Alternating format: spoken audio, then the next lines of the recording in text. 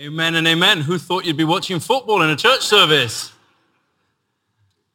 It's a video that gives us a little bit of a snapshot of what we're going to explore this afternoon, and that's teamwork makes the dream work. Amen? And that's a phrase that was coined by John Maxwell about 20 years ago when he wrote one of his books on leadership. And so we are continuing our series this afternoon, many parts, one body, and the title of the sermon is Teamwork Makes the Dream Work. So if you have your Bibles, why don't you open them with me to 1 Corinthians chapter 12. We're continuing Paul's words to his church there in Corinth. Last week we explored examining God's purpose, and so today we're going to take that adventure forward in understanding our role in and through the body of Christ and how we can make a telling and tangible contribution, recognizing that we ultimately have a role to play. But what exactly is teamwork? If I were to ask you to surmise in your own heart and life, what is teamwork? Actually, it's on display every single day in your life, with your family, with your friends, in your social circles, with your work colleagues. There is a measure of teamwork. But what exactly is the dream? The dream is to become the best possible disciple and disciple maker of Jesus Christ that you can with all that God has given you. All the deposits, all the talent, all the gift, and all the ability. We fundamentally accomplish more together as a team than you ever will as an individual. And that cuts across the culture of today's society that dictates and determines that it's me, myself, and I. It's what I need, what I feel I want, and what I feel I can achieve in my life. I always ask the question, did Jesus need his disciples? It's a theological question. People, yes, no, maybe so. Ultimately, he did not. Jesus went to the cross. Jesus paid the price. Jesus died on the cross. Jesus rose again on the third day. Jesus is sat victorious at the right hand of the Father. None of the disciples did that, but he chose relationship. He chose teamwork. He chose collaboration with a whole bunch of men that would be considered a motley crew in today's society. From different cultures, different backgrounds, different levels of education. They were not all churned out at a local boarding school. Thank God for diversity in the body of Christ. Amen? Take a look around. Say hi to the person next to you. Seriously. Thank God for diversity. But for us to achieve our potential individually and corporately, we must recognize our fears. We must challenge and deepen our trust in one another. We must learn not just simply to count on one another, but to rely on one another. It's insufficient to just assume the person sitting next to you in the church service will be in the same seat next week. That's lazy Christianity. Intentional Christianity, genuine teamwork, real collaboration determines you will know before today the person will be in that seat. Why? You've built the relationship. The teamwork exists. The trust is forged. Amen? And so you need to start by asking yourselves the question, what's hampering you being part of a winning team? You should write that down. What is hampering or hindering you from becoming part of a winning team? It's not difficult to build team, but I'm talking about a successful, Christ-centered, winning team that will fulfill its ultimate goal and mission. Because, we can gather in teams all the time. I was at Wembley yesterday for the football. I didn't care for either team, but it was a pleasure to go and watch them play. And people gather all the time for football, politics, relationships. In loads of different arenas, people will gather.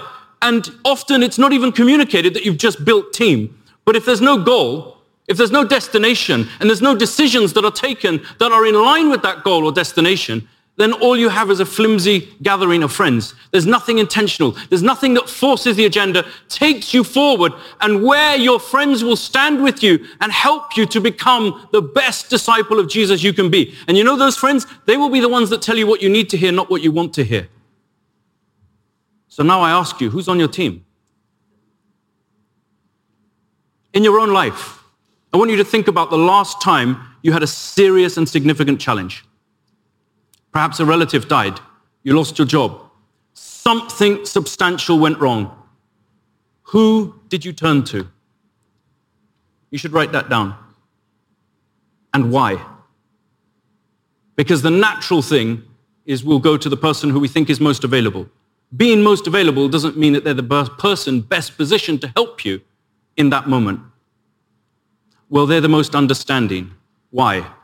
Because they're the most tolerant of your sin? They're the most engaged with the world? No. Sometimes we need to go to our hardest soldiers, the people that will challenge us to be the best that we can be. Why? Because that's when we start to grow. And that's when we start to add to the team. That's when we start to make a difference in and through our own lives. Because when we learn to count on each other, we win. Not I, not you, we win as a group, as a team. But the biggest hindrance in this area is the spirit of comparison. Do you find yourself comparing yourself one to another? It happens whether we accept it or acknowledge it or not. It's irrelevant. You can continue to lie to yourself in that arena, or you can start to take some intentional steps towards wholeness and freedom. We subconsciously compare ourselves. Well, what do you do for work? Oh, I'm a stockbroker. Oh, well, I work in this arena. Oh, so then you roughly know where your salaries are at. We do it. Where do you live? I live in Notting Hill. Where do you live? I don't know, somewhere else. Oh, Notting Hill's a nicer area.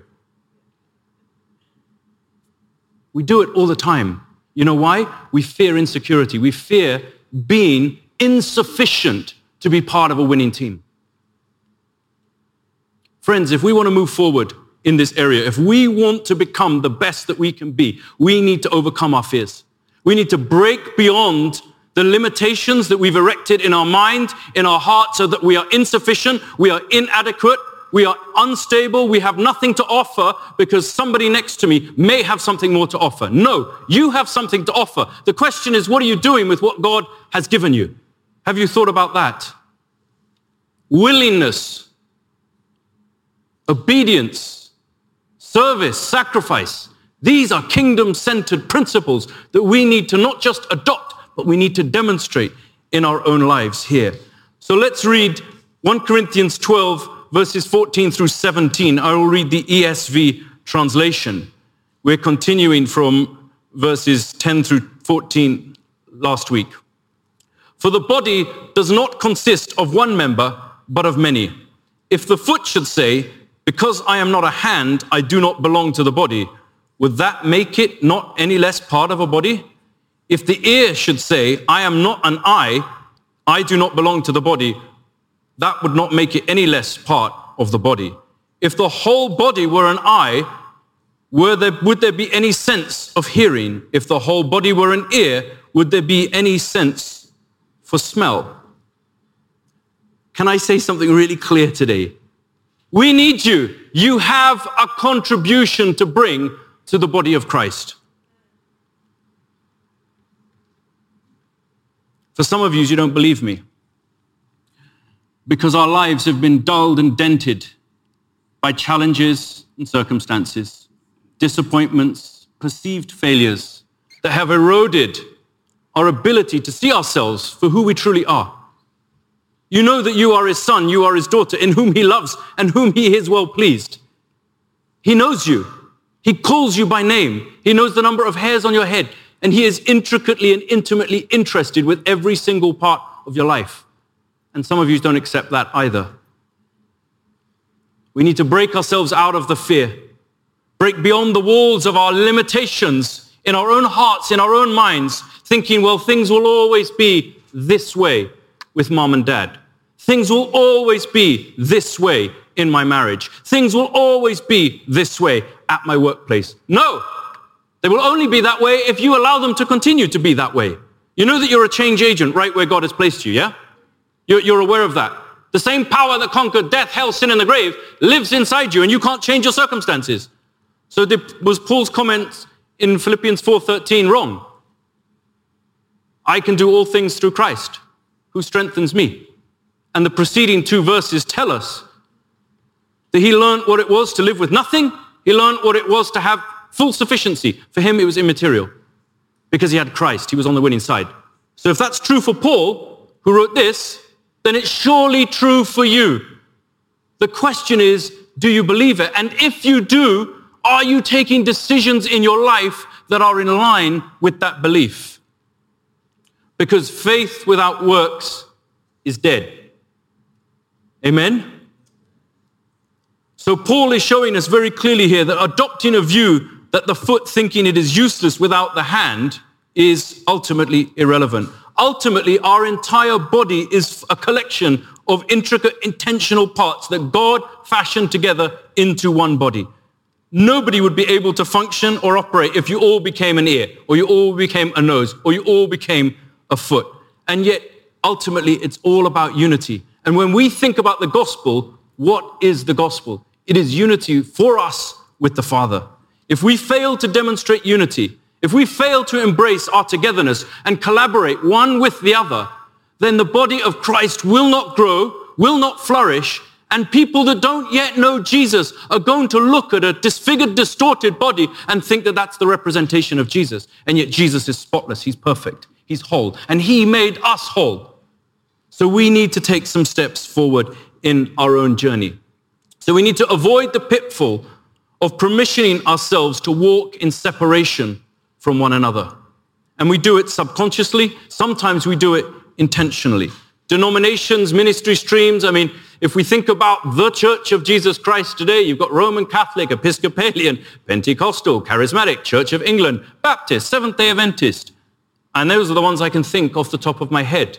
All trying to segment or dissect the body of Christ into different parts. But actually together as a whole, it's 3.7 billion people in the world. Think about the enormity of 3.7 billion people on fire for Jesus. I mean, London is saved tomorrow morning, right? But we need to choose how we want to move forward.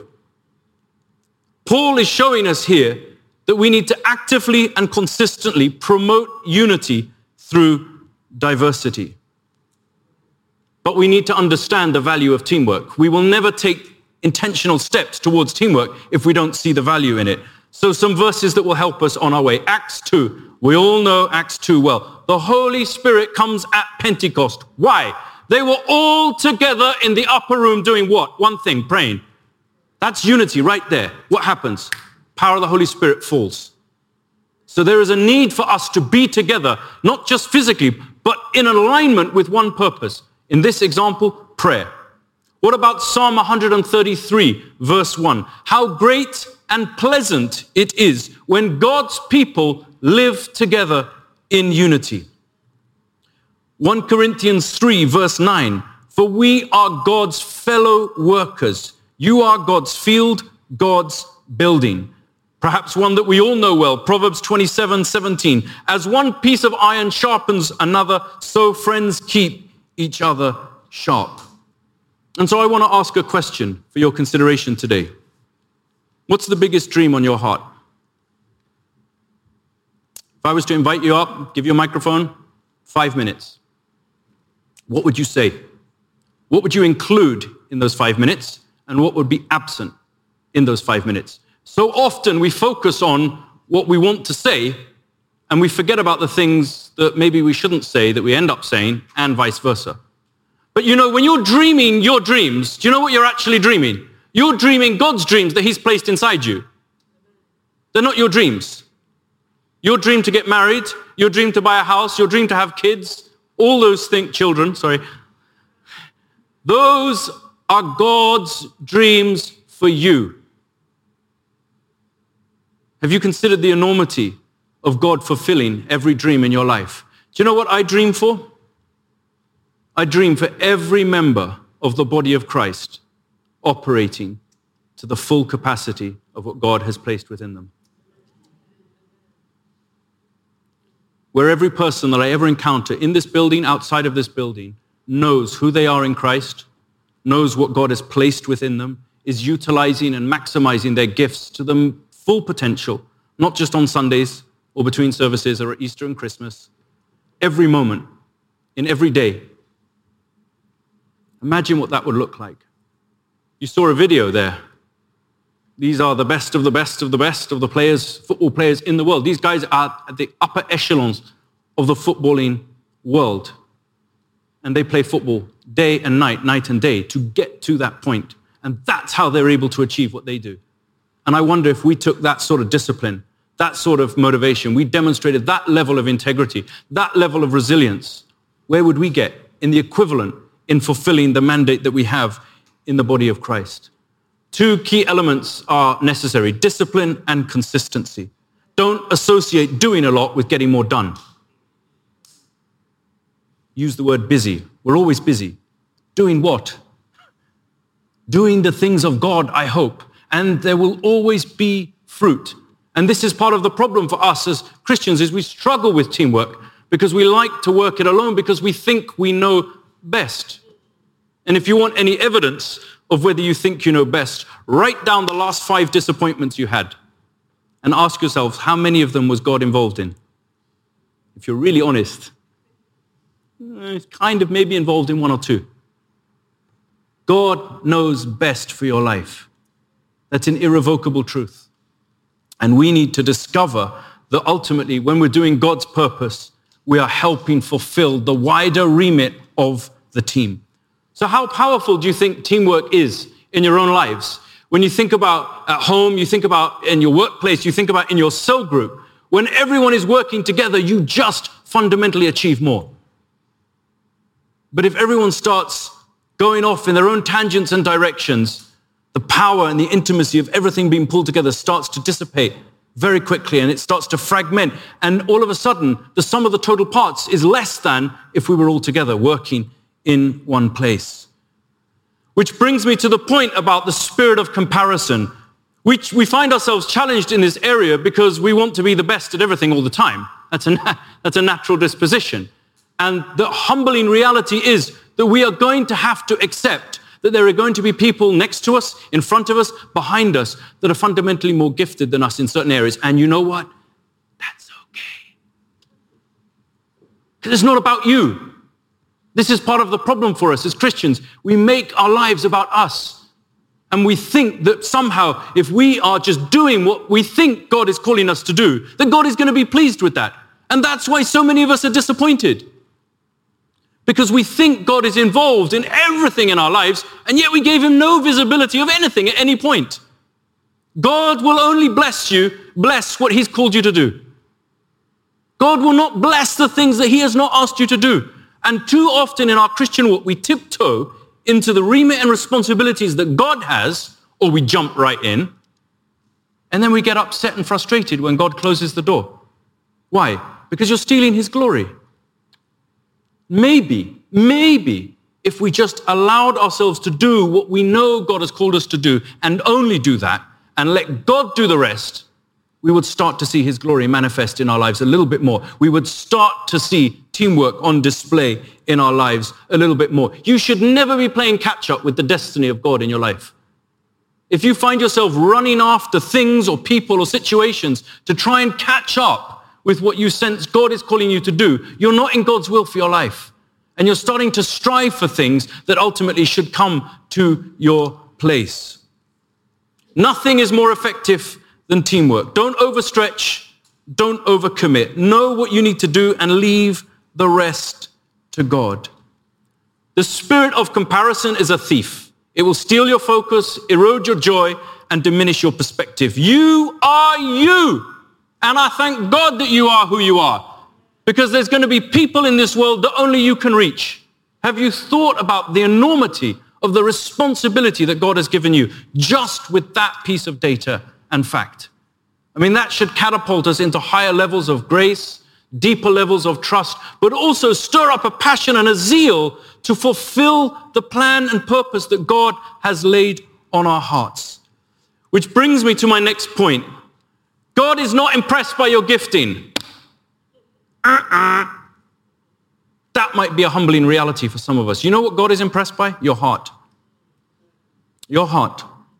The gifting he gave you. So how can God be impressed by something he gave you? He's impressed by your heart. And your backstage will determine your front stage. David killed the lion and the bear privately. That enabled him to kill Goliath publicly. So, 2 areas that I want to cover briefly about being part of a team. It is not always easy, but it is always worth it. Number 1, you're going to be criticized. Half of us checked out. If you think that being part of a team is going to be easy all the time, that it's going to be hunky-dory, there's never going to be any challenges, never going to happen. Criticism happens. Read Judges 8, verse 1. It is impossible to please everyone all the time. Don't attempt to fall into that trap. Jesus didn't try to, and people hated him. I mean, look at it. They're criticizing. They're calling him holy, holy. They're loving him. 3 days later, they're calling for his head. Criticism. You will be criticized in your leadership. You'll be criticized in part of a team. You'll be criticized for the decisions you make and the decisions that you don't make. And the purpose of criticism is paralysis. It's to stop you fulfilling whatever it is that God has called you to do.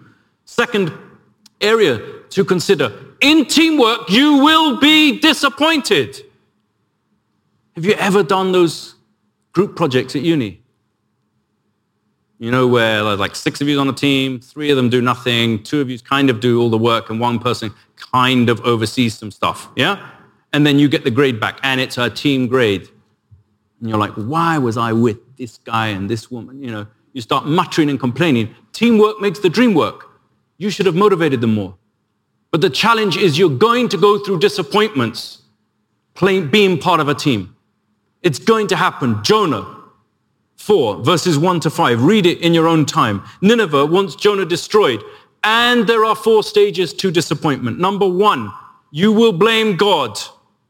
Yes, you will. It's exactly what Jonah did. Number 2, you will get angry. Sometimes, in the moments of disappointment, the miracle is to keep on keeping on. To go past your feelings, to master your emotions, and to keep on keeping on. Number 3, you will find yourself stop praying. Prayerlessness will develop in your life because you think, what's the point? Because you're disappointed. Every decision, once you get to the point where you're disappointed, every decision after that is predicated on the fact that you are already disappointed. Number 4, you will find yourself withdrawing. That's exactly what Jonah did. You'll start to move away from the plan, the purpose, the will, the destiny that God has for you. And you will justify your actions all the time because you're disappointed. And yet, look at David in the scriptures, surrounded by 3,000 or 4,000 men, I forget, of his own men. And they were what? Disappointed. What did David do? He, quote, stirred himself up in the Lord. That's the miracle. That's leadership. And that's what helped that team win. That's what you're called to do as a leader here in KTLCC, to stir yourself up, to rise beyond disappointment, disillusionment, failure, and fear, and fulfill the plan and purpose that God has for you. Your contribution, part of the team, is mandatory. This is not an invitation. This is not an RSVP if you're interested. Your contribution is mandatory. Paul makes it very clear. He's addressing the body of Christ. If you're a Christian here today or watching online, by definition, you're part of the body of Christ, which means that your contribution is mandatory. You need to respond intentionally, engage properly, and contribute. Avoid the pitfall of competing with others under the guise of serving. Your role, your job, is to become the best expression of God's goodness and God's grace in your life. How are you doing with that? Sometimes that's harder than we think in our lives because we find the challenges. We find situations invading our lives where joy has been replaced by anger, where moments of victory have been replaced by perceived failure. And that's what we think the next season starts to look like for our lives. You know, when you go on a journey with Jesus, he never promises it will be easy, but he does promise it will be worth it. And we have to be able to rise up beyond the circumstances, not to allow the external to affect the internal. Let God be God. Continue to play the role and purpose that God has given us. Serve because you want to serve, not because you have to serve. Intentionally commit to contributing to the body of Christ. I mean, When I try and envisage it in my own life, it really humbles me that there could be people walking around London today and the only person that is meant to reach them with the good news is me. And I'm thinking like, what have I done about that? Who are they? Where are they? How do I connect with them? All these thoughts, it's not false humility or false guilt. I'm stirred up. I'm like, I want to find them. Like, where are they? What bus are they on? What train are they sitting in? What store are they standing in right now? Why? If I do my bit, you do your bit, all the way down the line, the body of Christ working as a team, you know what happens? Success. Not success measured by the world or what you think success is, that maybe your paycheck or where you live. Success as measured by God. You know, when we get to those pearly gates, he's going to say, enter good and faithful servant. Faithfulness. Goodness. It's not about you. It's about your journey, your service as part of the team. And as you serve on team, you know what you do? You build trust. You build deeper relationships with one another. You start to break out of all the hindrances from your history pages of your life that have hampered you and distorted God's ability to work in your life, where somebody hurt you 20 years ago, now you don't trust anyone. And because of that, you're not walking in God's goodness. You're not walking in God's grace. Remember, you're serving God and not man. Don't allow yourself to start thinking that you're fulfilling a man-made vision. You're fulfilling God's call, God's plan for your life. Become the greatest expression of the Father's love. Labor because you want to labor. Serve because you want to serve. Enter the Father's joy and hold firm to what is eternal and reject the things that are temporary and fading in this world.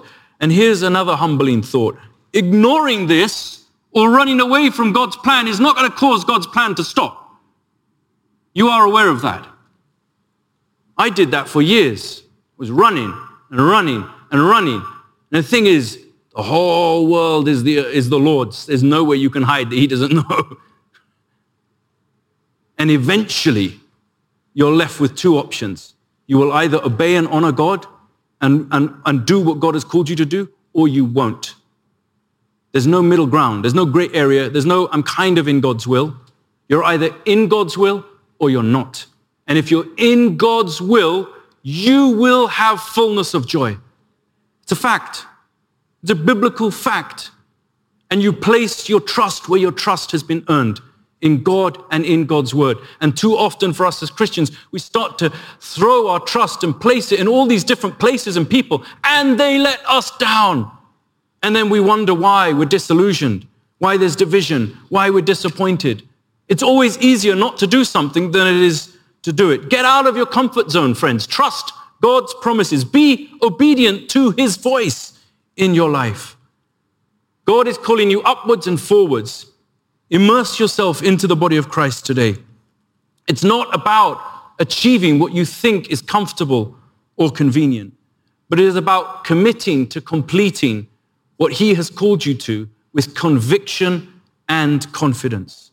As you do that, you will understand the purpose of God in your life. So I ask the question again, what does your team look like?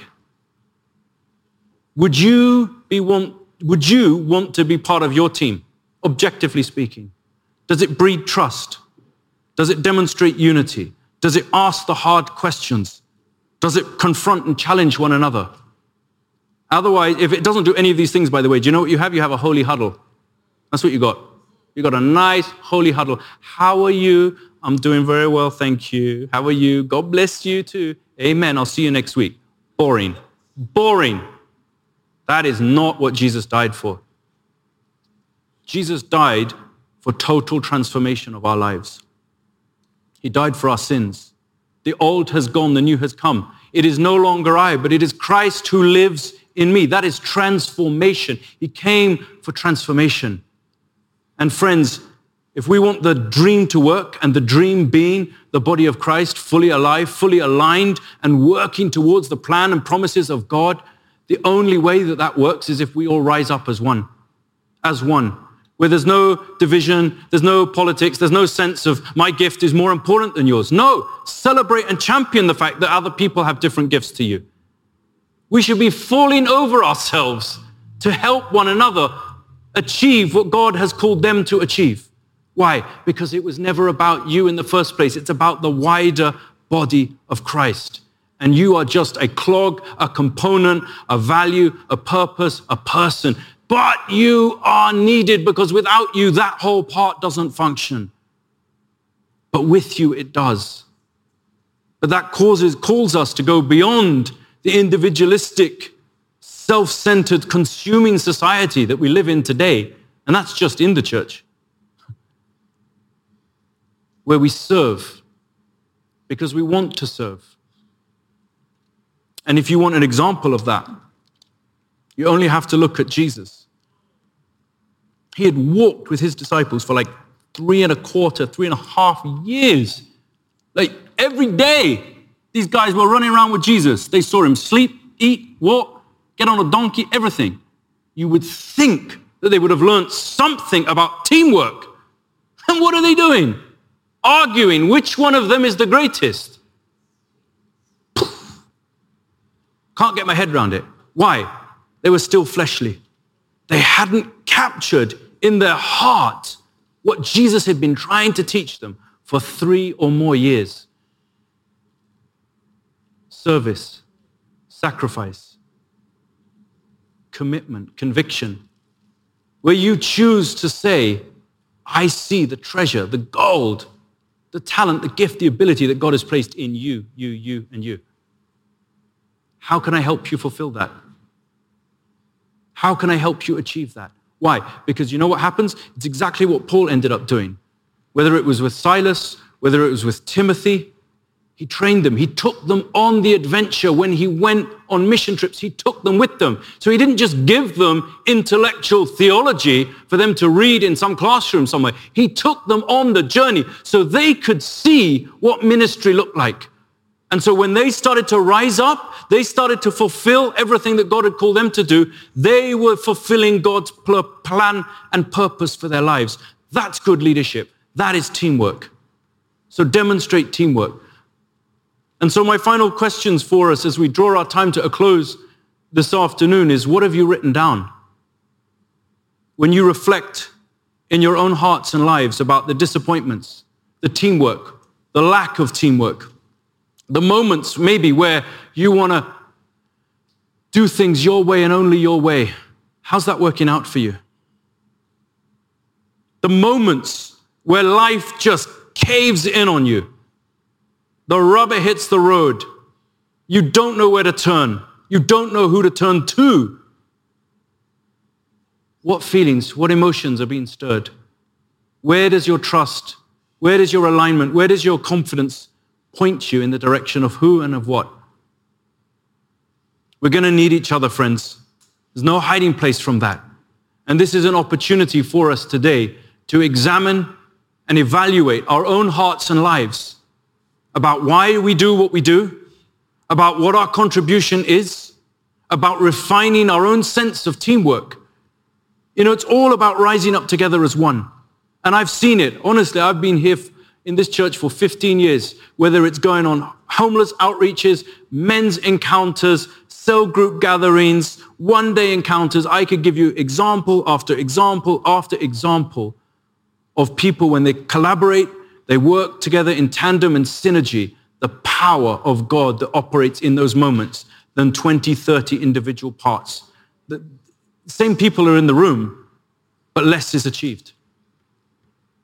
And there's no sense of hierarchical, so no sense of spiritual hierarchical structure.